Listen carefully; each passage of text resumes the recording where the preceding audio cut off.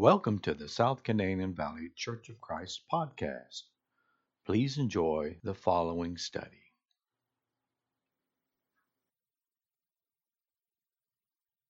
Morning.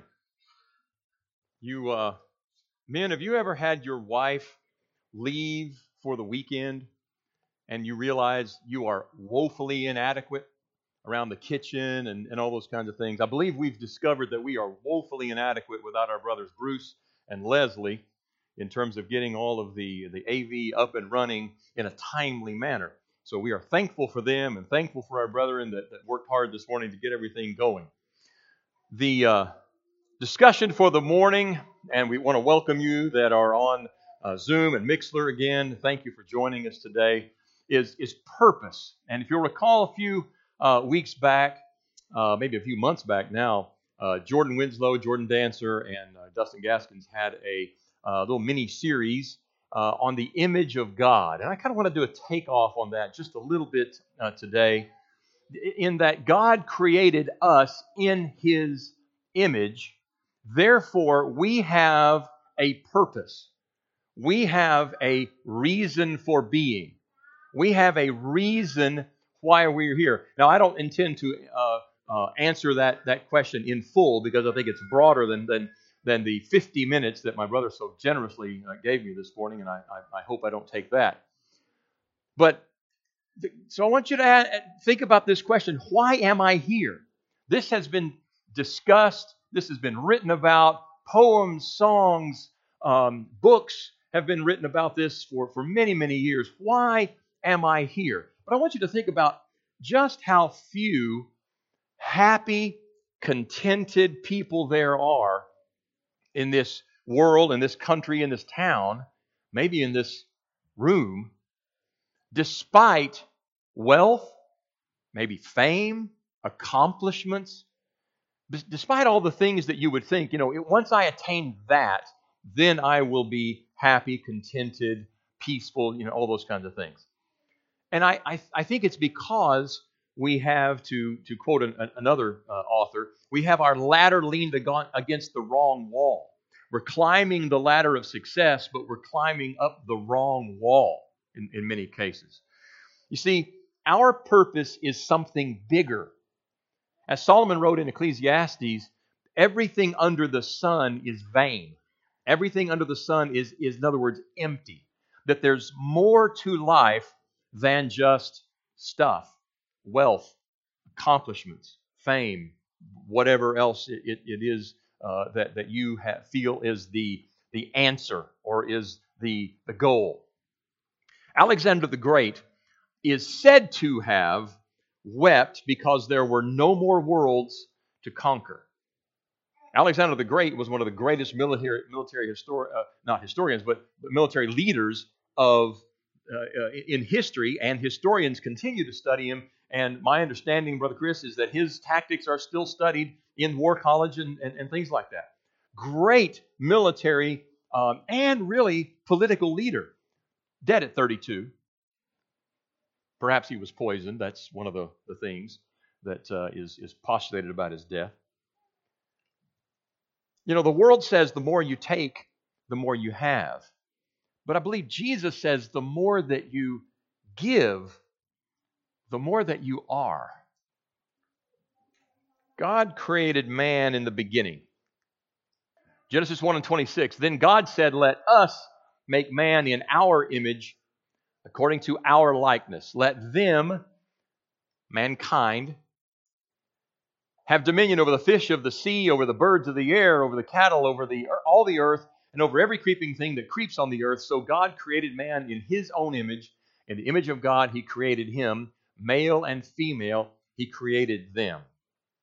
In fact, in Genesis chapter 5, verse number 2, it says that He created them and called them Adam.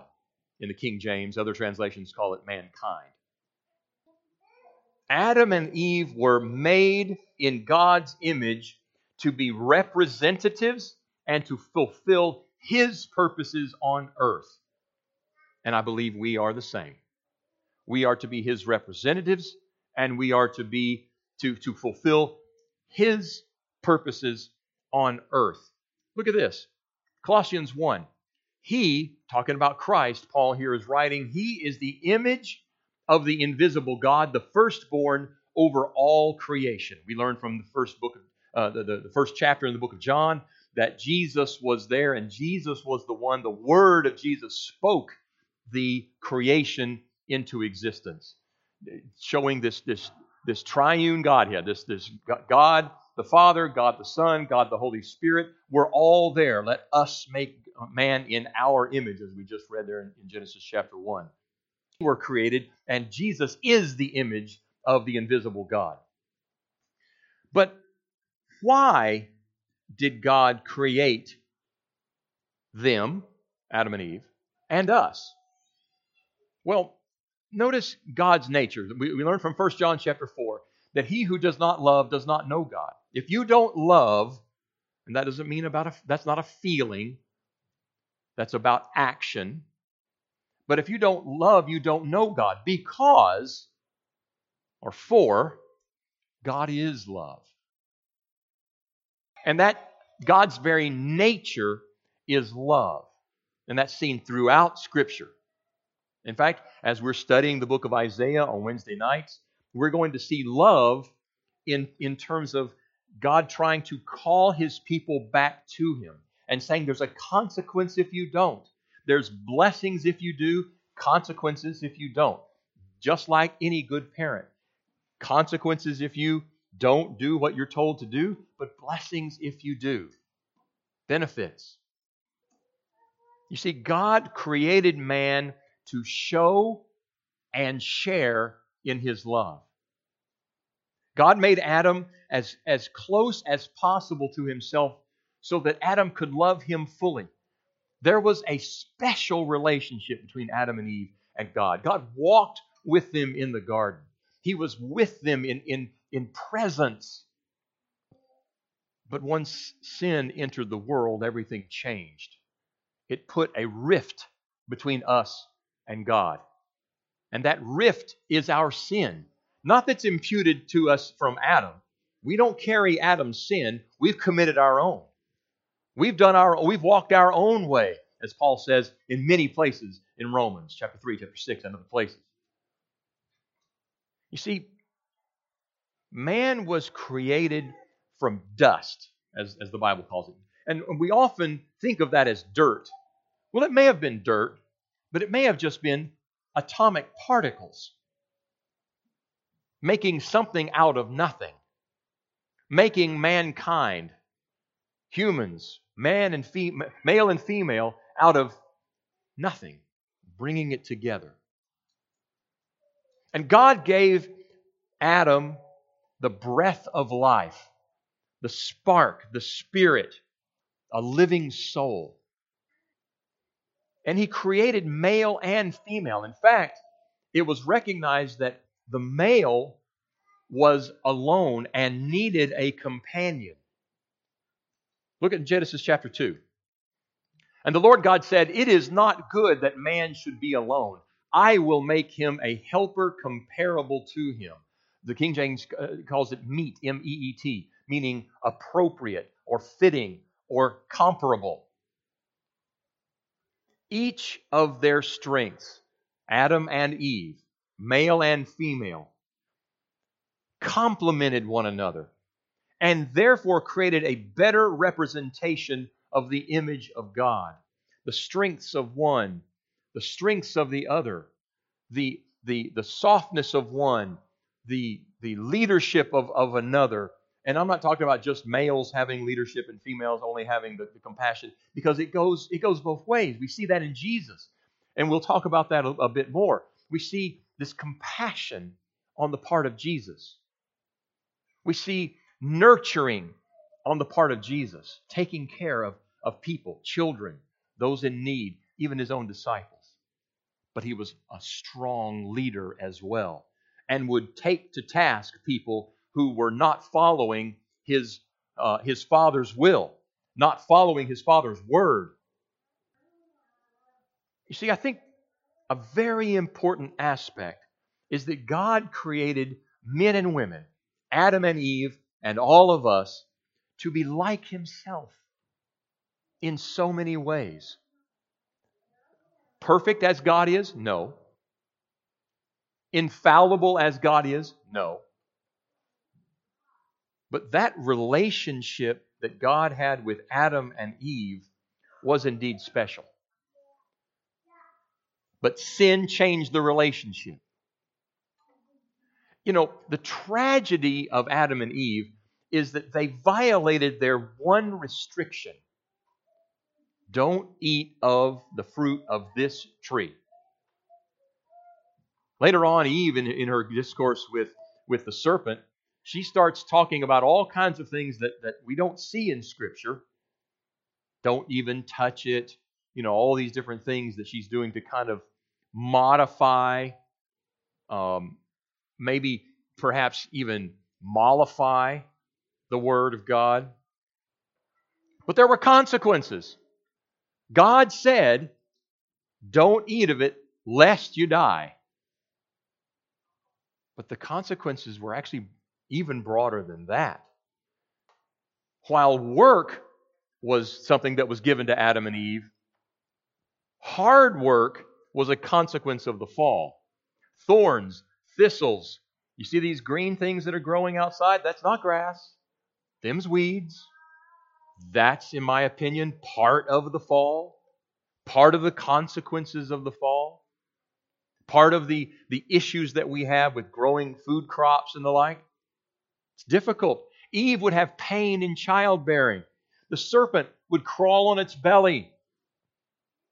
We had expulsion from the garden, a removal from the direct relationship with God. We had, of course, death, but the image of God was marred. It was affected. Not the image of God in heaven, but his image on earth, his manifestation on earth was marred. It was changed. You might even say that Adam and Eve lost their purpose at that point. But notice here what Paul tells us in 2 Corinthians 5. God was in Christ reconciling the world to himself, not imputing their trespasses to them. He has committed to us the word of reconciliation. Let me go back one verse.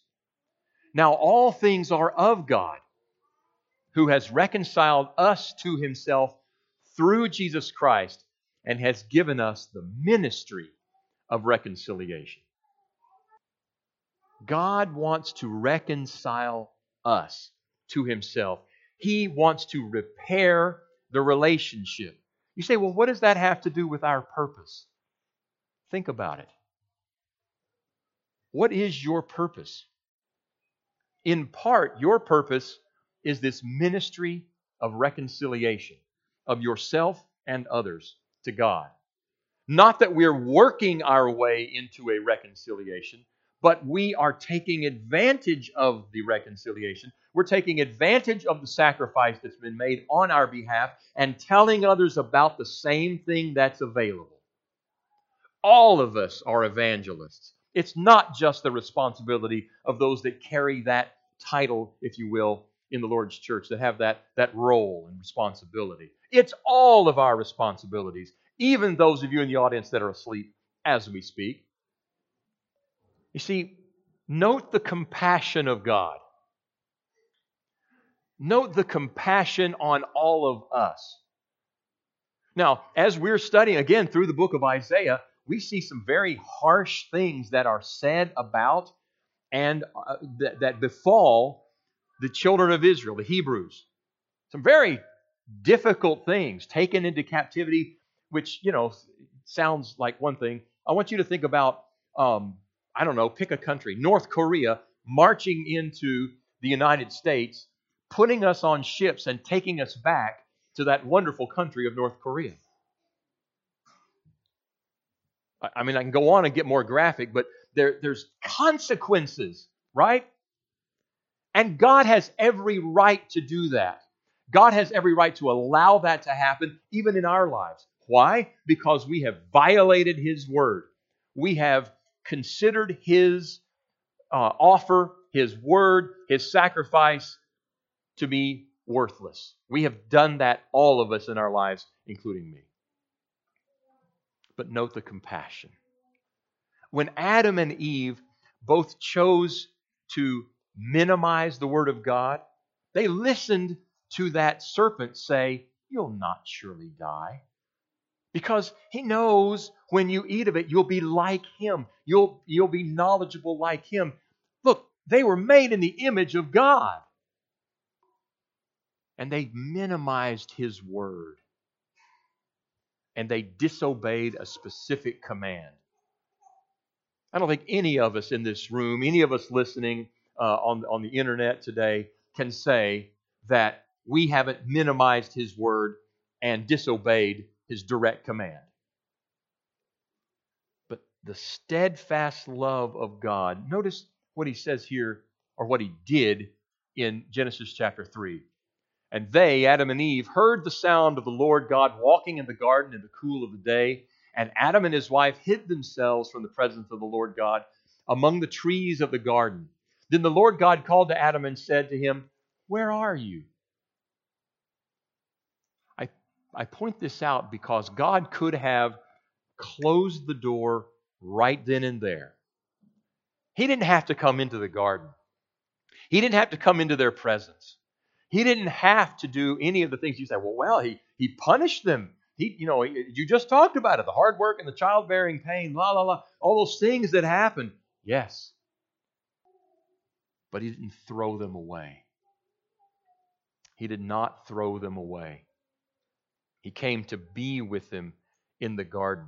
He made animal skins for their clothes. Perhaps that's a shadow of animal sacrifices to come down the road. Perhaps. He predicted the coming one in Jesus. He said, "I will put enmity between you and the woman, and between your seed and her seed. He shall bruise your head, and you shall bruise his heel." We won't go into all of the prophecy that's contained in this passage, but he's talking about Jesus and his relationship with sin and death. What God did for us through Jesus, he came to be with us. Emmanuel, God with us.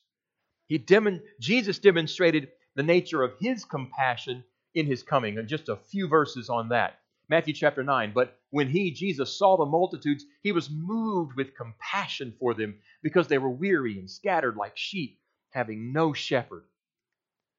I have compassion on the multitude because they have continued with me 3 days and have nothing to eat.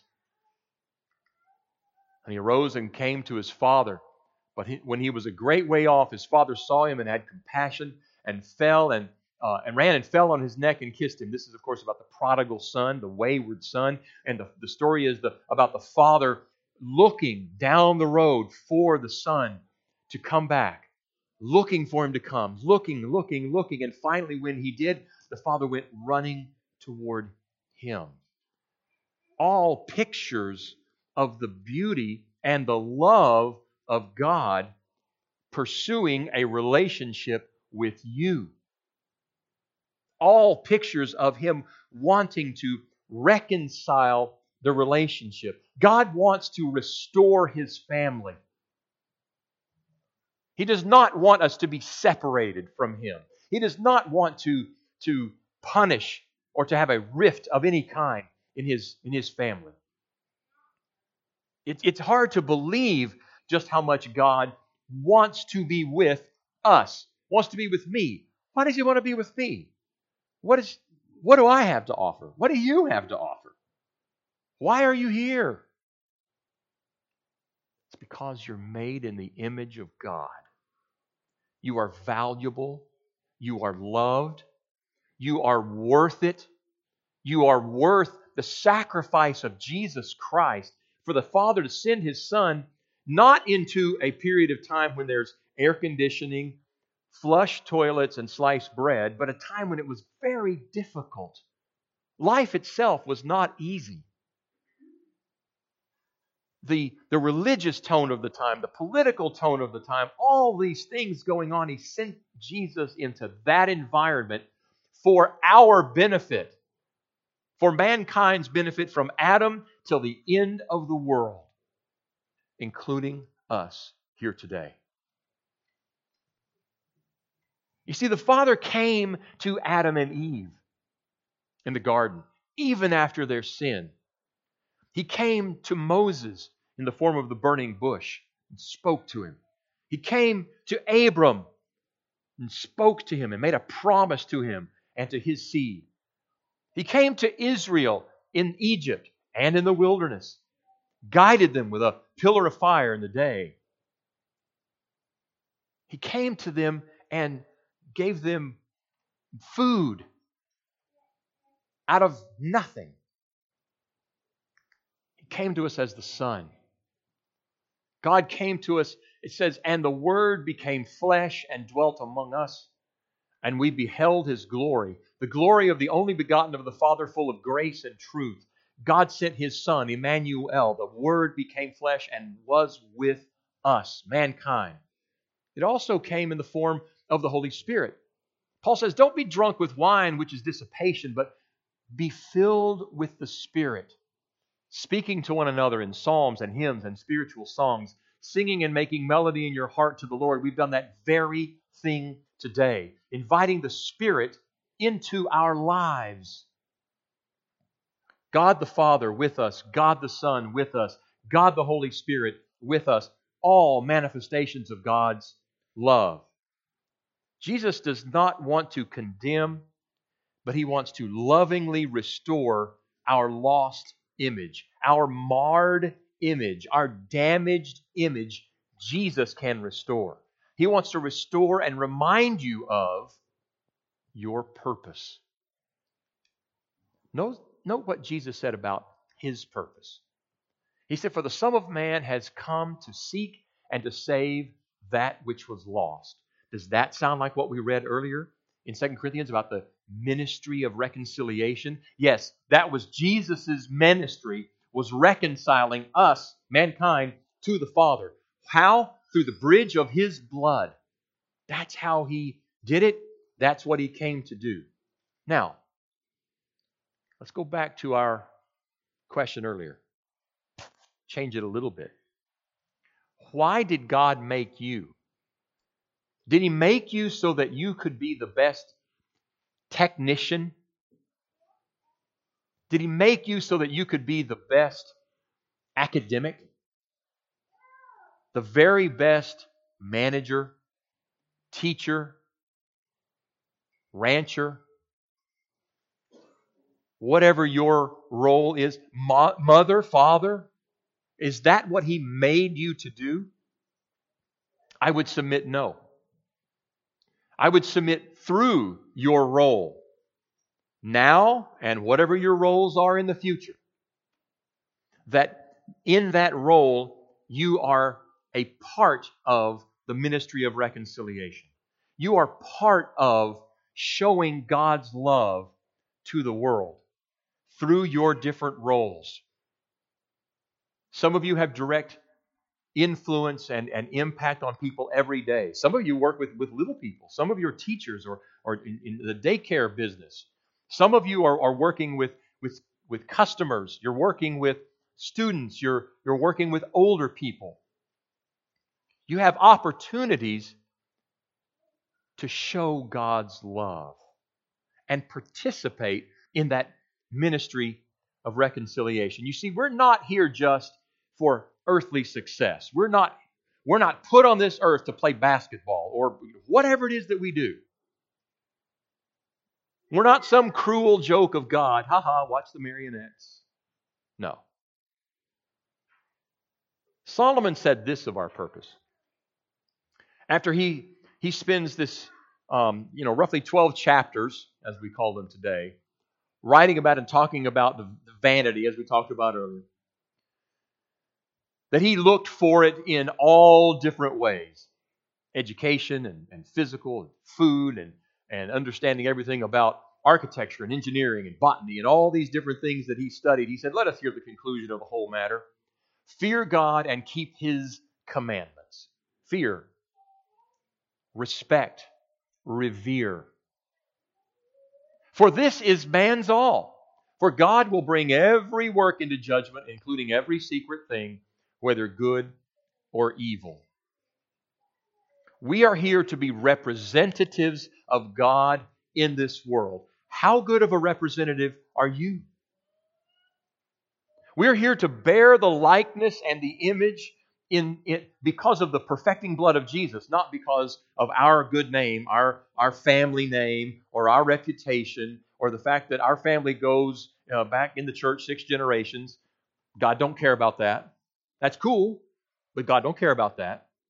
What He cares about is you and your relationship with Him and how you are representing Him on this earth. Are you a good representative? Am I a good representative? Now, when they saw the boldness of Peter and John and perceived that they were uneducated and untrained men, they marveled.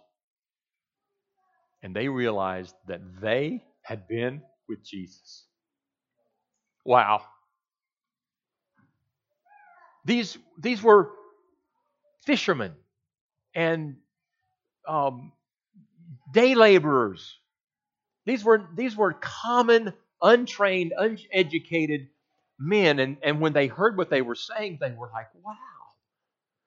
They have been impacted by Jesus. They've been with Him. They saw that it made a difference. We are here to live out God's purposes. I've got one final passage of Scripture. Colossians 3. Therefore, as the elect of God, that's you, that's me, holy and beloved.